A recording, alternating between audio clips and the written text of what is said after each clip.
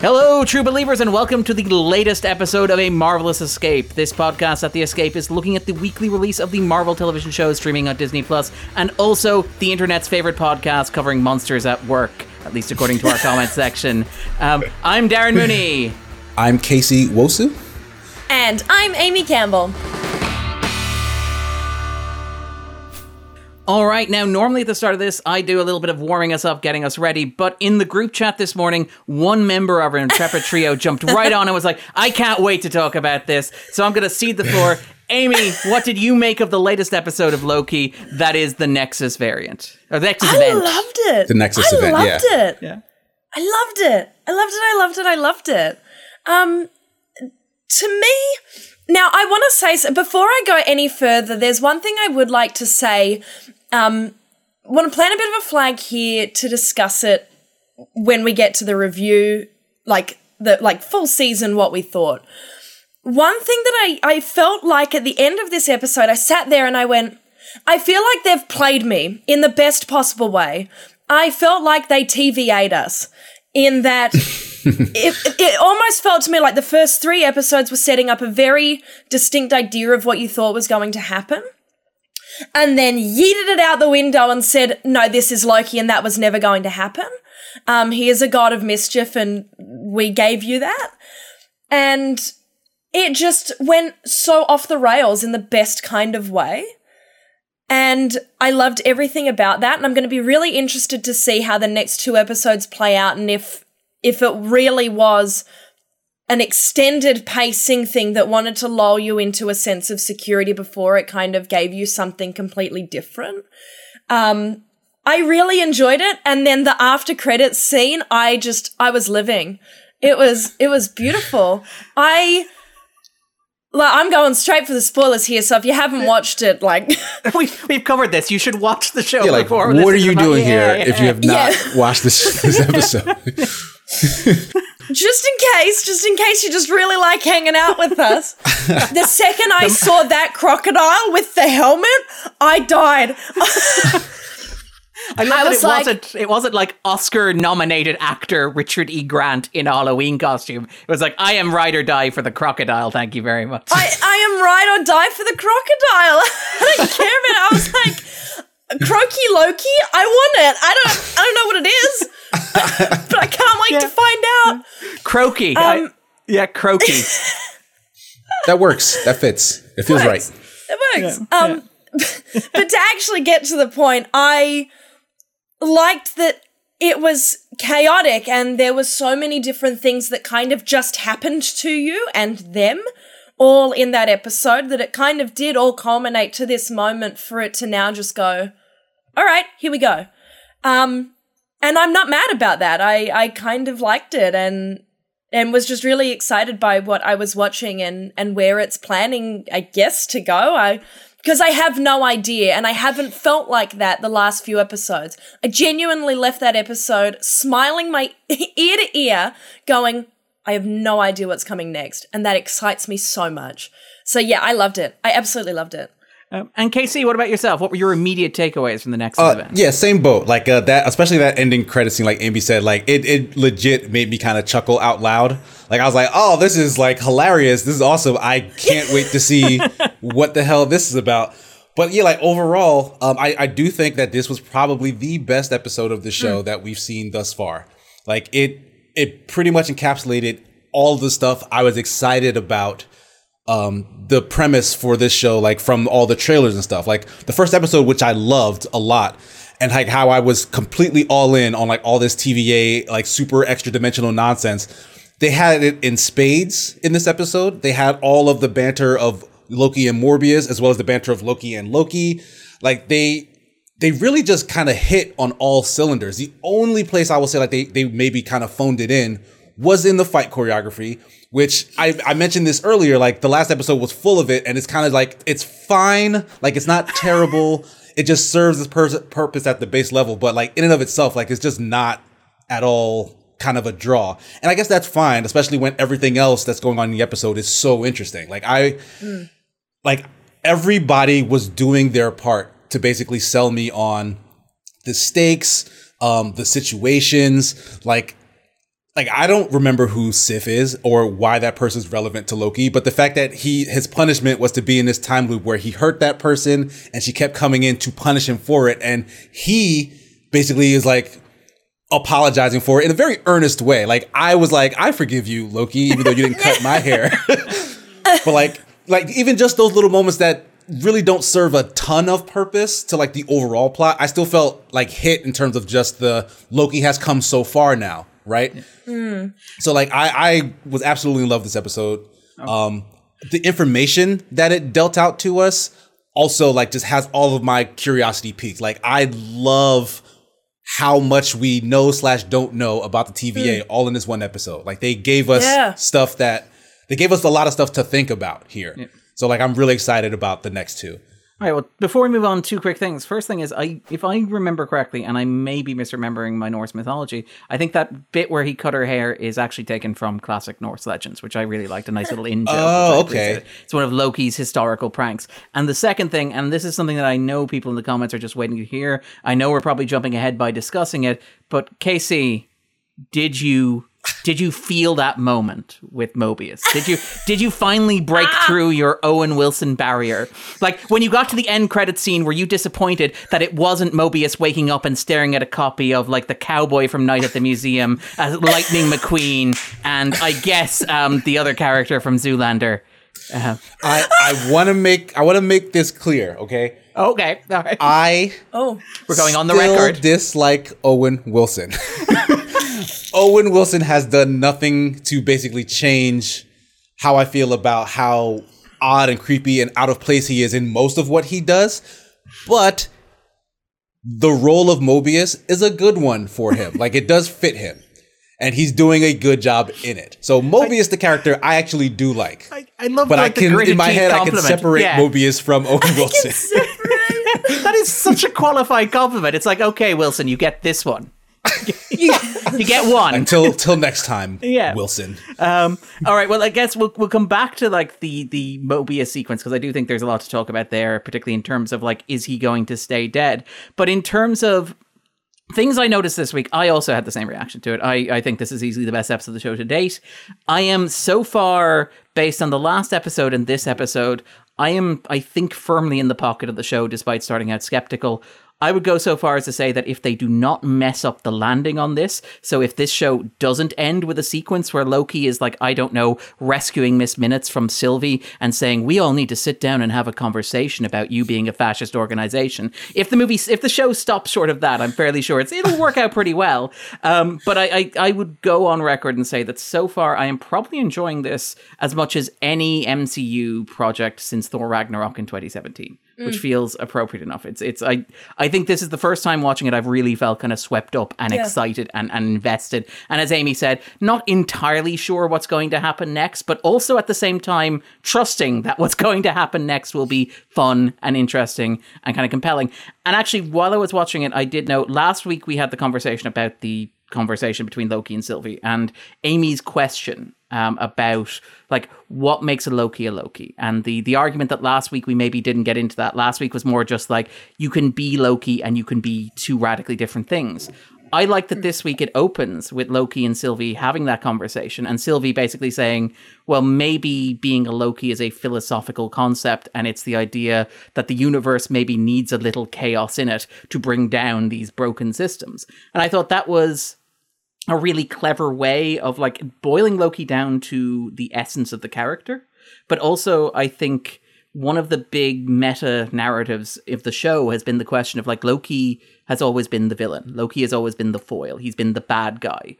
What does it look like where Loki is the hero of a story? What kind of story does it have to be for us to be rooting for Loki and for him to have agency? And I like that this seems to have settled on, it's a story where you're rooting for chaos. You're rooting for mischief. And I thought that was a very, very clever way of approaching kind of that point. But onto the big stuff. So let's kick off, because I have a lot of questions about this. First thing we called, and I think most of us called it, and I think we called it correctly, is the idea that the TVA, the timekeepers, would not be real. And I was actually quite impressed with this episode because it faked me out. Because you get the pre-teaser sequence where Ravonna goes and visits them and they're sitting there like, oh crap, they are actually real. And then you get the moment where she drags like Loki and Sylvie down and they're talking to them and you're like, oh crap, they are real. And then the heads pop off. You're like, wow, that was actually a really good double fake out. What do we think of that? What do we think of like the timekeepers, the TVA, what's happening there?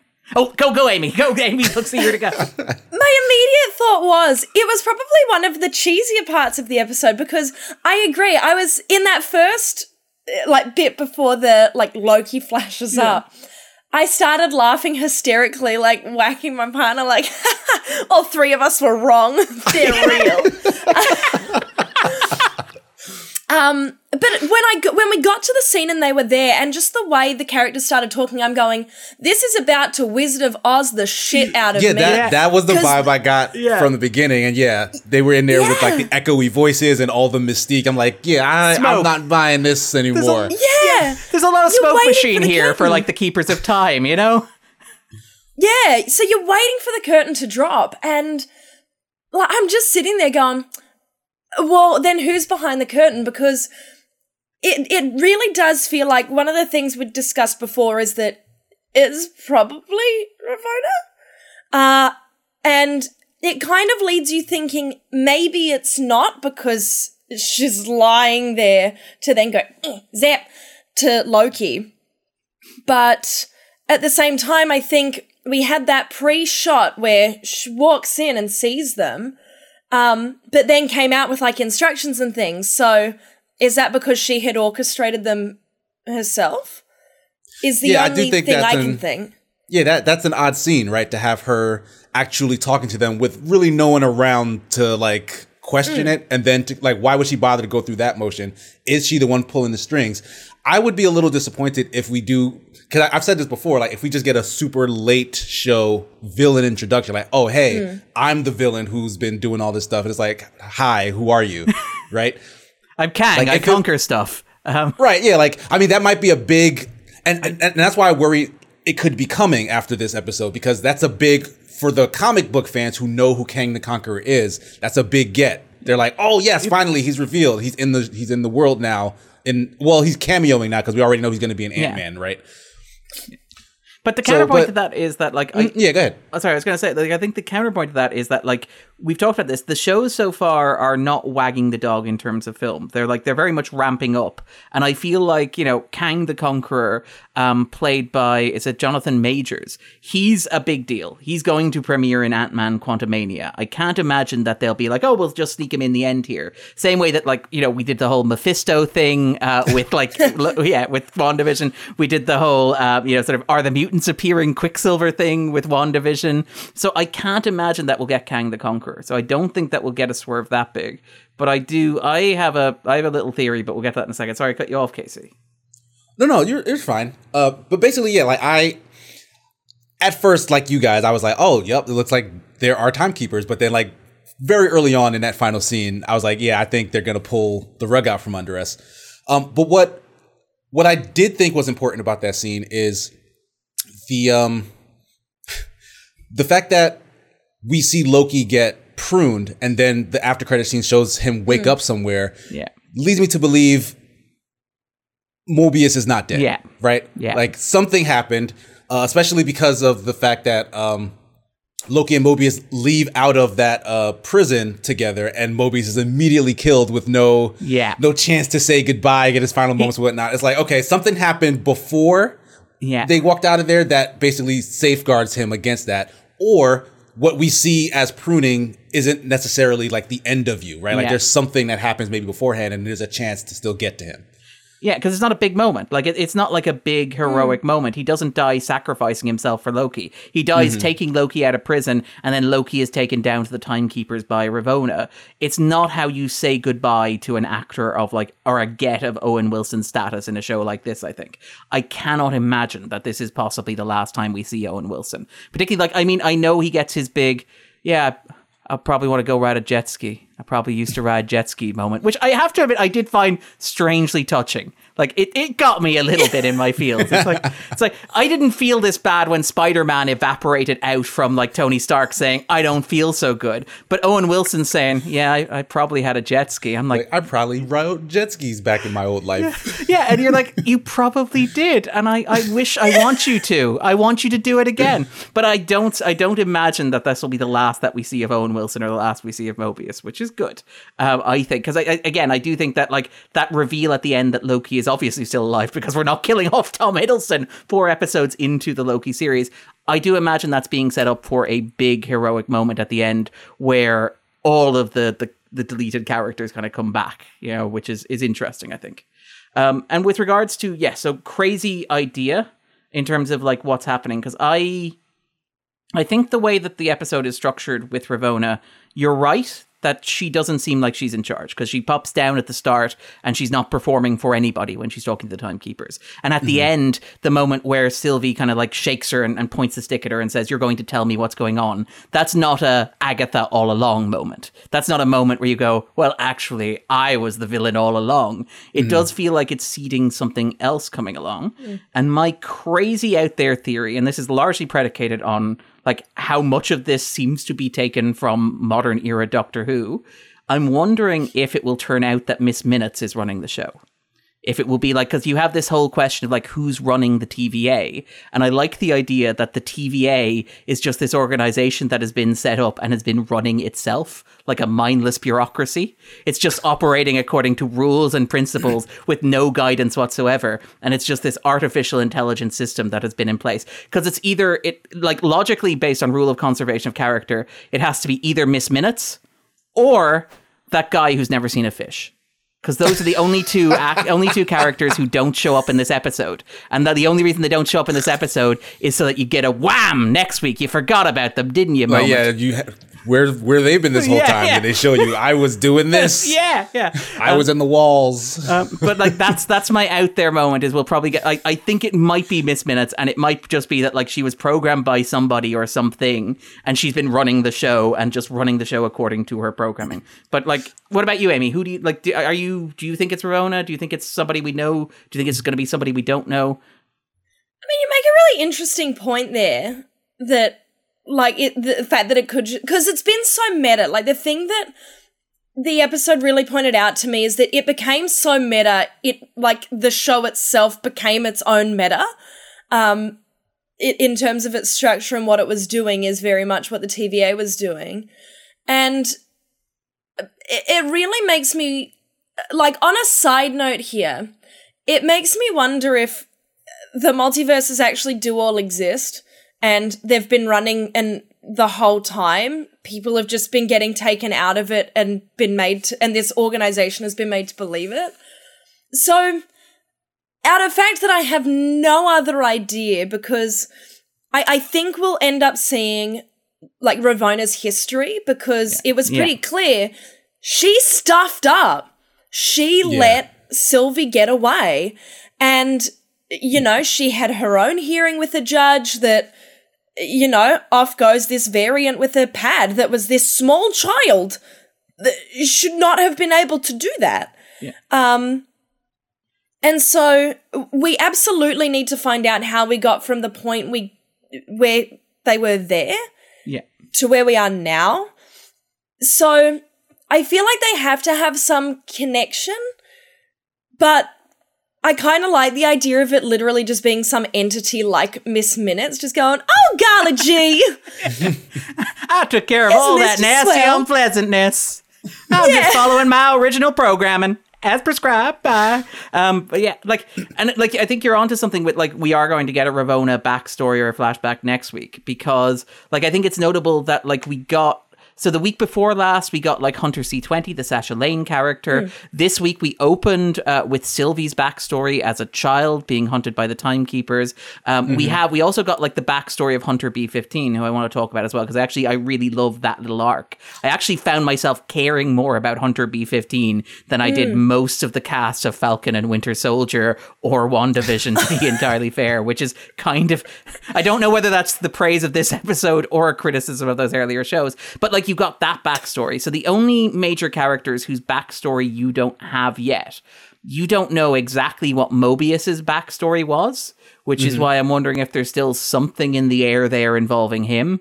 And then you also don't have Ravona's backstory either. You don't know who she was before she came to the TVA. And you don't know, as Amy pointed out, what happened between the embarrassing escape of Sylvie and like the present day where she's operating as a judge and the will of the timekeepers. So I think you're right that like next week, which is the penultimate episode, we will probably get some of that. And yeah, I will obviously just single out Wunmi Mosaku as a Hunter B-15, who is a character I think I had largely written off as a dangerously overcast member of the primary cast. Because I think like Mosaku is an amazing actor. She's been really good in everything I've seen her in. I think she was in Lovecraft Country. Yes, she was. And she was also in His House, which is on Netflix. If you like good British horror, give that a watch as well. She's phenomenal in it. And I like when she showed up in the first couple episodes of Loki, I was like, she's a bit overcast to be playing a goon. And then this episode, I'm like, oh, just fantastic. I love her. I was like, yeah, ride or die for Croaky, but also ride or die for Hunter B-15. For Hunter B-15, right? Yeah. Like I like how like that the information that these Lokis brought back kind of spread through the TVA. It was like, okay, B-15, because she touched her and enchanted her a little bit, like it was just in her head that something was wrong. And the same thing with Mobius. Like all Loki had to do was say the TVA was lying to you for it to kind of stick in his head and for him to do more research. And like the fact that the TVA is lying to you, like I think that is more important than it sounds on the surface. Because even, again, I keep going back to that instructional video that Miss Minutes basically tells you in the beginning, right? Like, because in the first episode, I took it all at face value. Like, this is what the TVA is. They explain it to you, what's exactly going on, right? Yeah. When we later learned that everything that they're doing is full of lies, you then have to go back and look at that video and realize that pretty much everything they explained is probably a lie. So that makes me say, like, they took Sylvie as a young girl from the timeline, probably because she was born a girl. Like that seems to be her real only crime, right? Like all those other Loki variants seem to have been like male leaning and whatnot. She was the only girl. They're like, this doesn't fit with what we want to do. Get her out of here, right? But the video tells you that they remove the deviant, like the variant from the timeline, and they replace it so that it's fine. But it seems like they actually wipe it out. Like Sylvie's timeline didn't go on with another version of her. Like they destroyed it. Yeah. So any place they've gone, like even the place where Owen Wilson and his team went, and like the little girl in the church, they killed all those people. Mm-hmm. Like that's what they've been doing. Like pruning the timeline and keeping the one sacred timeline basically means they're killing everything. Like they're not resetting it and making it whatever it was. Like, because when you think about it, it doesn't make sense. People had that question in the beginning, and it's like, oh, it's fine. They just throw in a copy of you, but that doesn't make sense, right? Yeah. Like they're just killing all those people. Yeah. Yeah. But look, this is the thing that I actually really, really glommed to it this episode. And I think what I really clicked with and what I really liked about it and why I think I've reacted to it like the same way that I reacted to Ragnarok. Because I think like, again, slightly lukewarm take that Darren has here, where Darren says crazy, stupid things like the Thor trilogy is better than the Captain America trilogy. But I think that, like, one of the things I loved about Ragnarok was that it was the movie that kind of Civil War and, like, The Winter Soldier were trying to be but couldn't be. And that it was a story about what it's like to grow up in a society and to realize that the foundations of those societies are built on lies. And they're built atop the graves of soldiers. And this mythology that you invested in and you believed in is all false. And the only way to respond to that is to bring it all tumbling and crashing down. And I think what's fascinating about like Loki, at least so far, and I say this knowing that like 2 episodes from now I will look like a moron for saying this when the final twist reveals that it's not this at all. But one of the things that I find interesting about like Loki so far is that it seems like it's a thematic companion piece for Ragnarok. It's Loki's version of Ragnarok, right down to the fact of like finding an outcast from Asgard in a place where that person shouldn't be, who has been exiled because she doesn't doesn't fit the convenient historical narrative of that place. So like Thor finds Valkyrie, Loki finds Sylvie, for example. And you have this idea, and like obviously like the Grand Marshal, you know, of Sakaar kind of lords it over and imposes his own mythology. Like again, you think of like that video from the start of like Loki, it's very similar to the sequence in Thor Ragnarok where the Grand Marshal has this like, welcome to Sakaar tourist video, where it's like, here's the entire history of Sakaar poured into your brain. But I think that like you get the same basic idea with the TVA, because there's the wonderful moment where Ravonna is sitting down with Mobius, and she's having the conversation. She's saying, look, we don't just do this for the sacred timeline. We do this for us. That's what we're doing it for. We're really doing this for us. And you get the idea that like perhaps what's motivating the TVA is the idea of keeping the TVA in power, in that like they're maintaining a timeline in order to ensure that they still hold all the power. They get to decide like what is and what isn't, and what the proper arc and flow of history is, which is very similar to the idea that you get in Ragnarok, where it's like, oh yeah, Asgard, this beautiful place with like golden spirals and towers, is actually built on this horrible history of like conquering other nations and brutally murdering people. As Casey said, it's like, yeah, we didn't bring peace to them. We murdered them. We horrifically murdered them, but we just sold it as peace. And I like the idea that Loki's like, okay, we're going to do like a similar mirroring arc, but for Loki, and we're going to make Loki the hero of this story, because like when you have like the key point in Ragnarok is that like Asgard is so broken, or the nation of Asgard, the empire of Asgard is so broken that the only right thing to do at the end of that movie is to let Sutar destroy it and destroy Hela along with it. And I like the idea that this is like, yeah, you know, the TVA is perhaps so broken and so dysfunctional that the only right thing to do at the end of this story is to let an agent of chaos, a kind of an anarchistic force, a bomb-throwing anarchist in some senses, or operative of chaos, take it all down. And I kind of love that it's a crazy idea, and it's not something that you could ever do with like The Falcon and the Winter Soldier, which we talked about, because that would scare the audience watching it, because like Sam Wilson can't actually liberate the camps, because that would scare a large portion of the audience. We talked about how like, you know, you have to have the, you know, both sides have serious points. I mean, sure, you know, the Captain America who murdered somebody with the shield, he's not great, but on the other hand, those kids were stealing some vaccines, you know. Just have to balance these things out. Whereas I think that, you know, for fear of alienating audiences, but I think that like Loki can commit to that. Loki can say, well, actually, because this is a metaphor, because this is abstract, because it's not so grounded far in the real, removed from the real world, actual physical locations and people and situations. history. Yeah, you can play with these ideas, which is something I'm actually really enjoying about it, because it's just kind of going for it, I think. Perhaps. I wanted to point out as well, it does seem like Sylvie's bombing of the timeline was more of a distraction than like a means to an end. Yeah. So like it forced like pretty much every agent in the TVA to go out and handle it, which gave her the opportunity to go, you know, see the timekeepers, which was foiled. So like I think we were maybe reading a little too much into that than there was going on. But the fact that seemingly Loki finding himself or herself at the end of the world was such a like what the fuck moment for the universe that they were able to pull them out of it.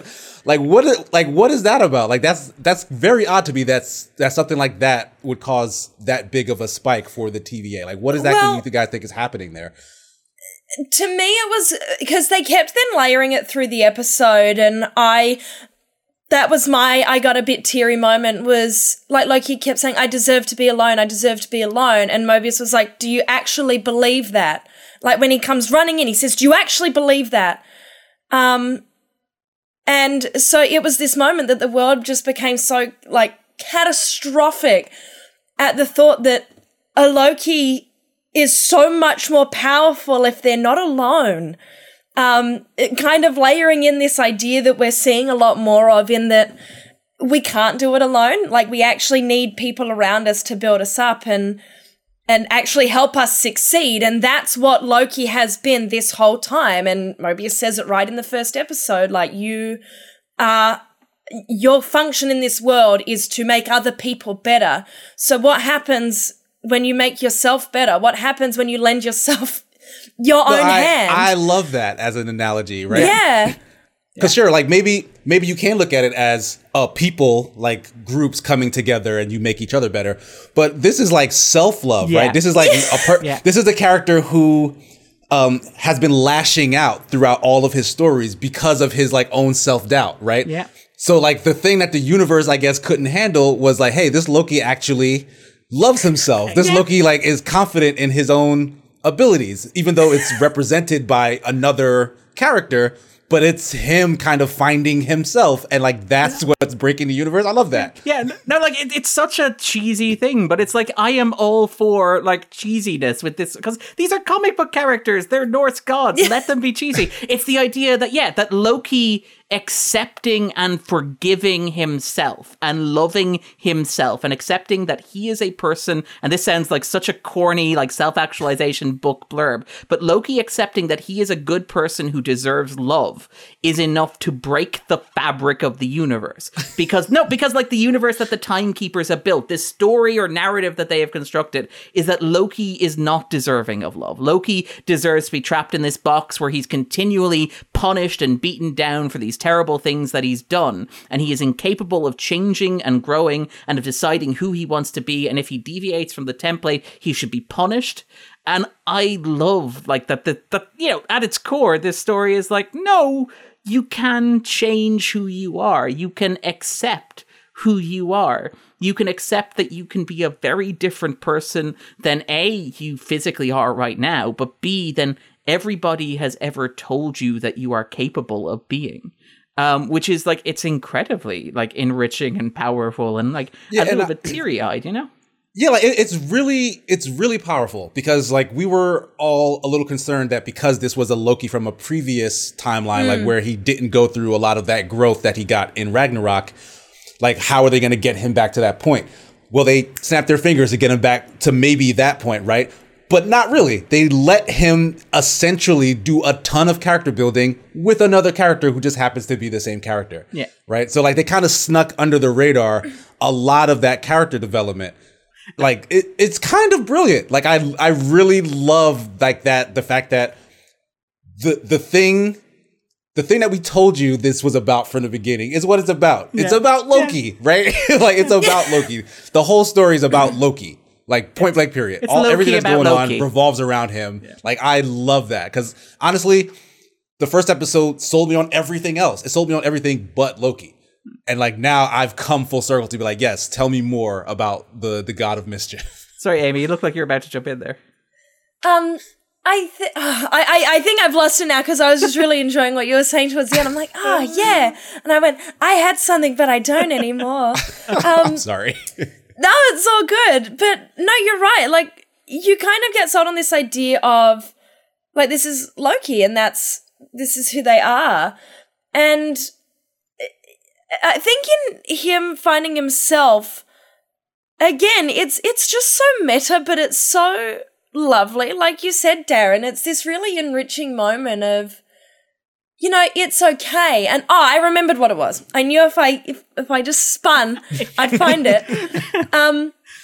The thing for me, because one of the things we heavily discussed was, like, do we think he'll become a different version, like you mentioned, Casey?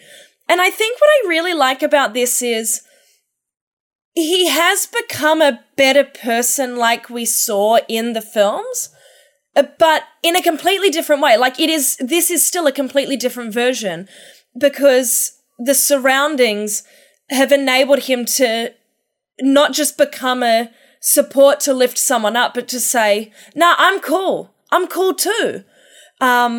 And I think that's really nice that it has come to a different realization and not just, you remember that Loki you did all like sure, you liked the bad guy one, but remember the version like you really liked? I like that they haven't just given us, you know, a differently baked version of that same bread. I don't know, like. I mean, I will stand up for the version that appeared at the end of Ragnarok, the one that's like, hey, I'm Thor's brother. I am, you know, capable of accepting that I can love Thor and Thor can love me. Like, part of me does actually want, like, the show to close with a cameo from Chris Hemsworth showing up and tell his brother to go fuck themselves, because I feel like that would be a joke that would land slightly differently now. But no, I do. I do like the. Oh no, Darren! Like Amy just got it. Yeah, sorry, it just took a second. Yeah, okay. Well, I mean, like, again, this is something I've been, like, again, because I am extremely online, I can't help but avoid it. The weird reaction that, like, moral panic that people seem to be having at the idea of, like, Loki and Sylvie having chemistry together, and the way in which, like, the show has, like, Mobius, like, act like a jealous partner, like a jealous ex-boyfriend. It's like, look, I don't really care what you two were getting up to, but I do secretly care, and I'm going to press you on it because I want to know deep inside myself. You cheater. But I do like the idea, and again, it like, for all that we talk about, like, the empowerment and self-actualization stuff, which is absolutely there, and I think is key to what makes this work. I also love that, like, the show never loses sight of the fact that even with all that, Loki is still a narcissist, in that arguably the only person Loki could ever truly love is a different version of himself. In that if you could find another version of Loki, Loki would probably be able to find that person, like, attractive and would find themselves drawn to it. And again, that kind of, like, weird Freudian thing where, like, at the same time, like, as we discussed when we were talking about the variant, where, like, Loki's like, oh, I don't work for the other Loki. We're not going to work as partners. You're going to work for me because I'm the real Loki. But I also like the push and pull of, yeah, but I also am the only person who likes Loki. So I don't know. I could totally be into this, which I find that whole thing, I was amazed the show went there. And I was kind of amazed at the reaction to the show going there, because a lot of people were like, ooh, and I was like, really? Are you surprised by this? Like Loki, like, tried to, like, murder all of humanity. He tried to genocide the Frost Giants. This is not the ickiest thing that Loki has ever done by any stretch of the imagination, to be clear. Right. Like, speaking of the internet, like, I've been seeing a lot of like, just mythical Loki's greatest hits. Oh, yeah. Being thrown around, and apparently he like had sex with a horse and had a horse kid, like, for a laugh or something. I like that, for a laugh. Just, you're out in the town, you see a nice stallion, you're like, yeah, I can do that. He also, does have a wolf kid as well, to be fair, Fenrir. Yes. Yeah, no. So there you go. Yeah. Like, this is not unusual. This is what Loki does. Yeah. That's what it means. That's what makes a Loki a Loki. Like, I think the thing that makes it so unusual, though, is you're not expecting it from Disney, Disney Loki. Yeah. Because, like, you're right. Like, that is how, like, Fenrir and the Apocalypse, like Ragnarok and that all start out of these ridiculous, absurd things that he's done. And, like, I'm totally fine with it when I see it in Assassin's Creed or anything else. But the second I see it here, it's like, huh? Like, it really does give you pause. But, like, when you actually think about it, like, it's the type of thing that you kind of go, huh? And you kind of want to park it and not think about it. But the more you think about it, the more it makes sense. Yeah. And that troubles me in a way.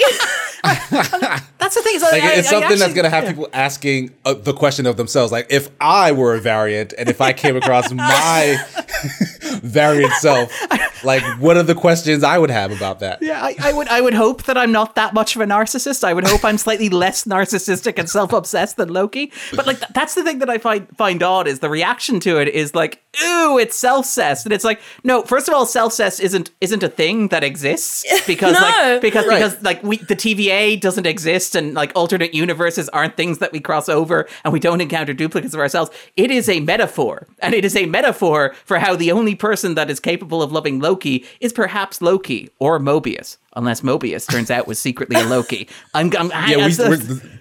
Still got that little flag. Yeah, we still don't know if that's the case or not. Like, that's a very valid theory still. Yeah. Well, because one of the things, so when Mobius got pruned, I imagine they either get sent back to, like, their version of what their multiverse would have been. Like, I in a way think, well, you've served your purpose now. Like, maybe they're actually trimming people that are going to be useful to them. Maybe it's actually got nothing to do with it. And when they're done, like, off you go back to some secondary time, like, some timeline that you weren't from originally, like, right? So I have a feeling that could almost be where it goes. It won't, but maybe. And it really did make me think, especially when we saw nothing, and then we get this after credit scene that it's like, here is all these random Lokis just standing waiting. And it made me go, is Owen Wilson randomly, are we going to wake up and then Owen Wilson's going to be there too? And it's like, it happened. Like, is he going to be in there with all these Lokis? And I could see that happening, and I kind of dig it. Because, again, it would just be so absurd, but would also, because otherwise how else do we get him back? You're kind of putting a theory in my head now, like, because what if that is what pruning is, right? Like they do it to timelines and they do it to people, but also everyone who works in the TVA is a variant. So are they pruning some and then somehow brainwashing others, or is that the same thing? Is pruning essentially sending you someplace to be brainwashed and turned into a TVA agent? Or like what? Like I don't think what we think pruning is what it is, especially after that scene. Like we see Loki show up somewhere, so something is supposed to happen to him there. And I'm assuming all those other Lokis were also pruned at some point. And he's completely aware. Yeah. He's like, what? Like, it's not like he's... Yeah, am I in hell? Right. Like, he's still him. There is still that essence of him there. So he's retained all his memories and thoughts. And then he sees a crocodile. Like, there were other people there too, but there was a crocodile with the hat. I do love that Amy's like, oh yeah, by the way, Oscar nominee Richard E. Grant was also there wearing a comics accurate costume, but that's not important right now.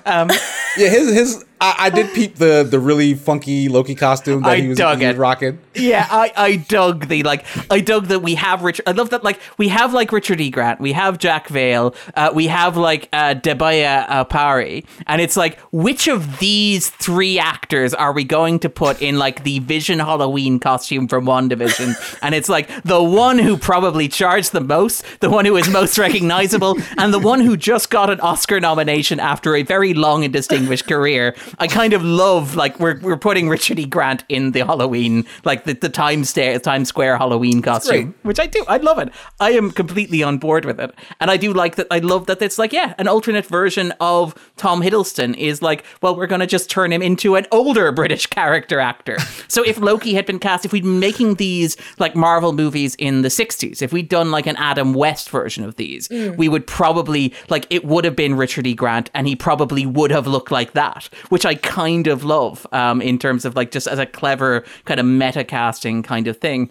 In terms of kind of other stuff jumping out at people in terms of the episode that we watched, anything that we want to discuss, anything that we haven't discussed already that we think merits. Yeah. Like you mentioned earlier, Loki and Renova talking on the couch. And she was basically trying to tell him, like, hey, the Timekeepers are happy with you. When we go execute the Lokis, we want you to be there. Like, what do you guys think, maybe if he hadn't been caught red-handed betraying her, how do you think that situation, like, do you think she'd have been bringing him in on whatever the real situation was? Or was it like a trap? Like, okay, you served your purpose, now we have to get rid of you.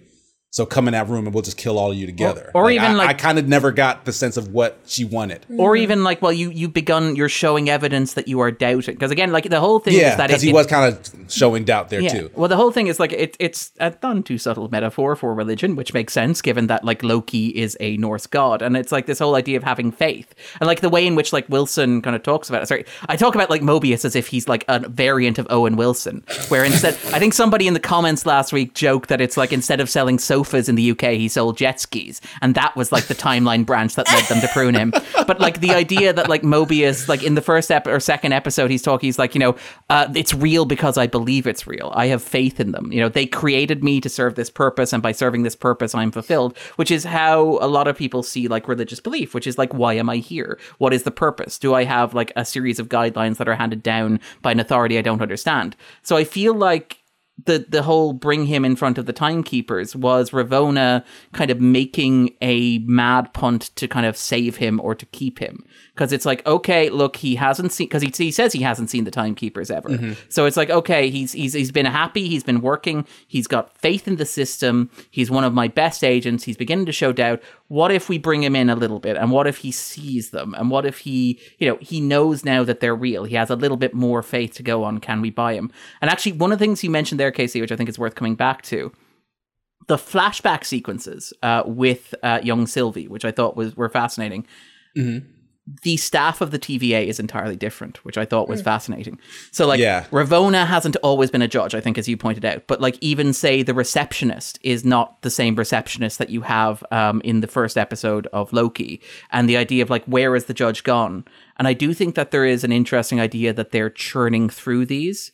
So, like, it's a natural cycle. So every TVA agent maybe eventually, like, questions and doubts. And then they get kind of cast out to wherever these characters end up, which looks like a destroyed version of New York, because it does have like the broken down Avengers Tower in the background. I think you can see kind of over their shoulders, which is interesting. That is interesting. I have a pet theory about what that might be, but I'm going to save that for big guesses for next week. But anything else you want to talk about? Anything we haven't discussed already about the episode in question? I feel like it was such a meaty episode that there's undeniably things that, like, have been missed. Like, if I actually sat and went through it bit by bit, like, there were probably other things I wanted to talk about. The main thing being, like, I really need to know Ravonna's story. Like, I need to know how she has come to this position that she's in now. Because clearly she's been there for a lot longer than other people, because Sylvie says she's been on the run for a long time. And even though she's, like, younger in, like, she's still young in age, I mean, like, she's she's God. So, I don't know, I'm curious to see where that path leads. I can't wait to find out who on earth these robot fake lizards were. Working for.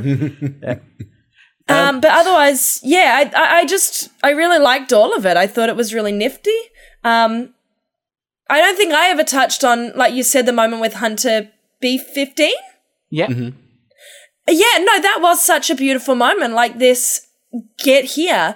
And the fact that was what was able to save them in that moment was the doubt and the renewed, like, belief that they'd given her, I thought was just really nice.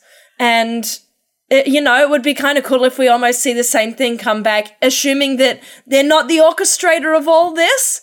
If it's, I think the character's name, whoever had the Infinity Stones on the little trolley. Casey. Yeah, I was going to say it. It's Casey. And then I'm like, wait, am I thinking that's the actor's name and that wasn't his character? Because why do they have a name and everyone else is a number? Yeah. No, wait, was that possibly just like initials though? Because it's like B15, C20. Well, no, I tend to watch with captioning. They spell his name out, Casey. Oh my God, it's not Miss Minutes, it's Casey after all. I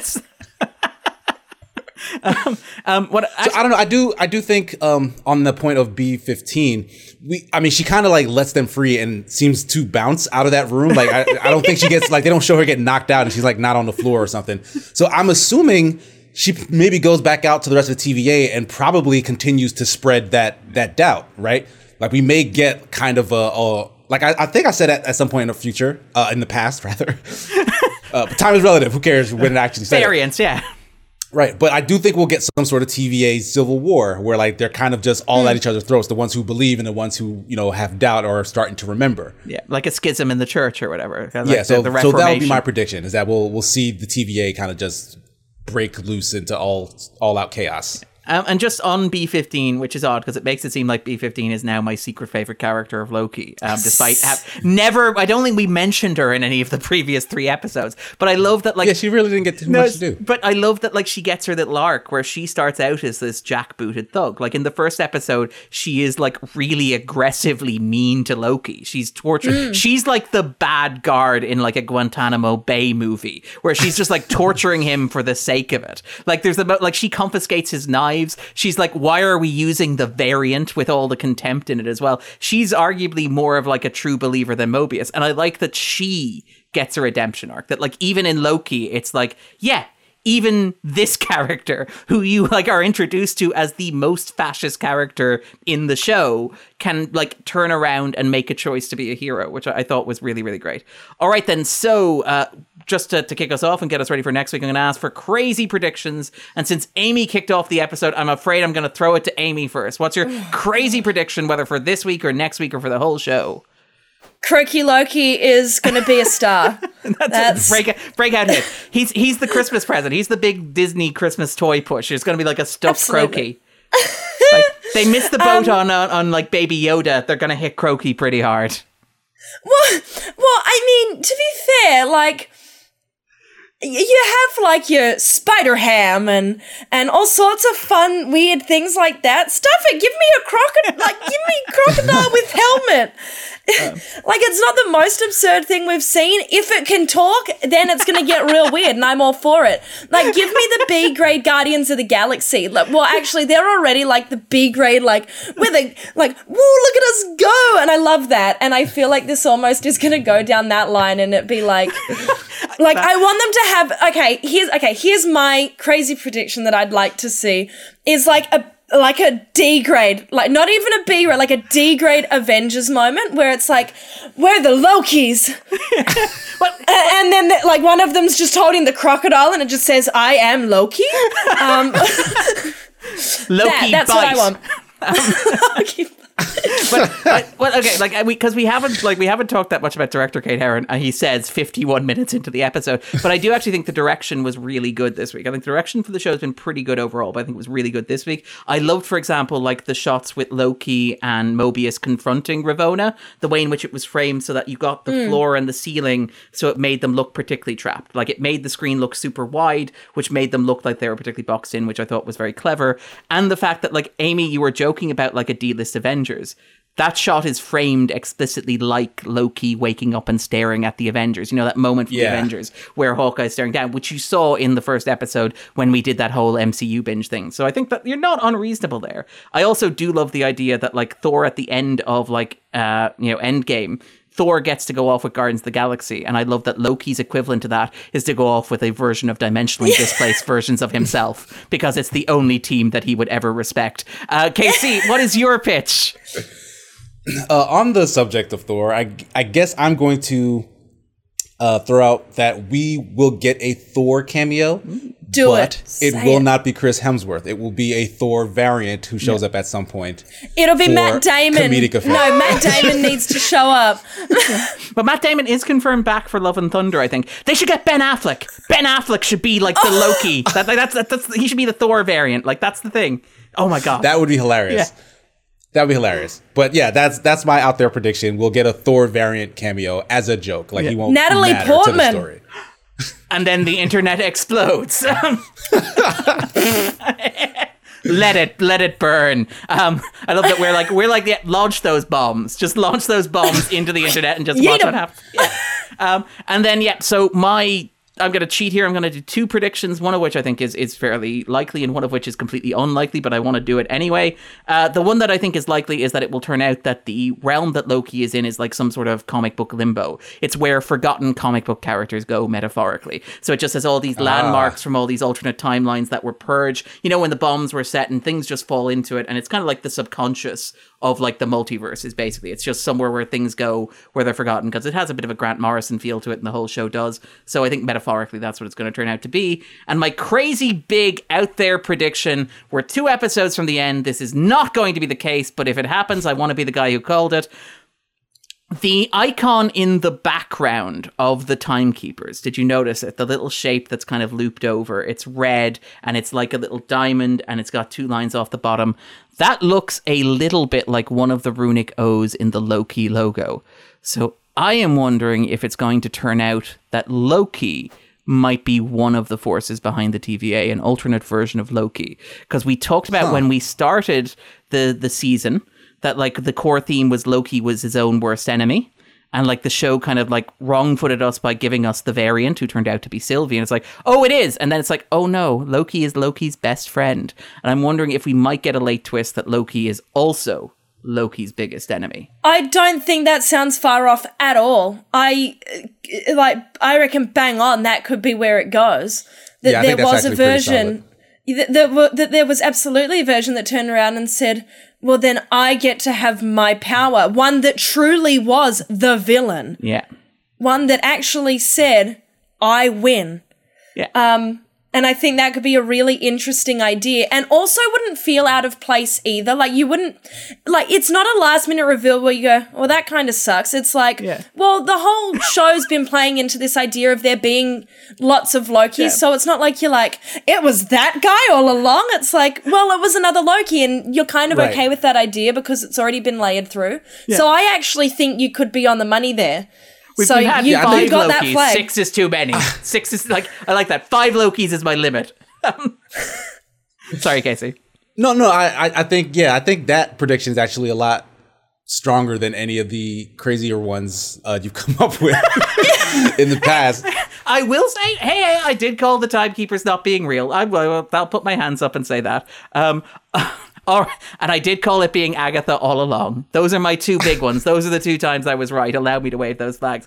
All right, then. I think that about wraps it up. So, yes, take it easy, guys. We'll be back next week. We'll be discussing the penultimate episode of Loki, the 5th of 6 episodes. Until then, I've been Darren Mooney. I've been Casey Wosu. And I've been Amy Campbell. And take care. Excelsior!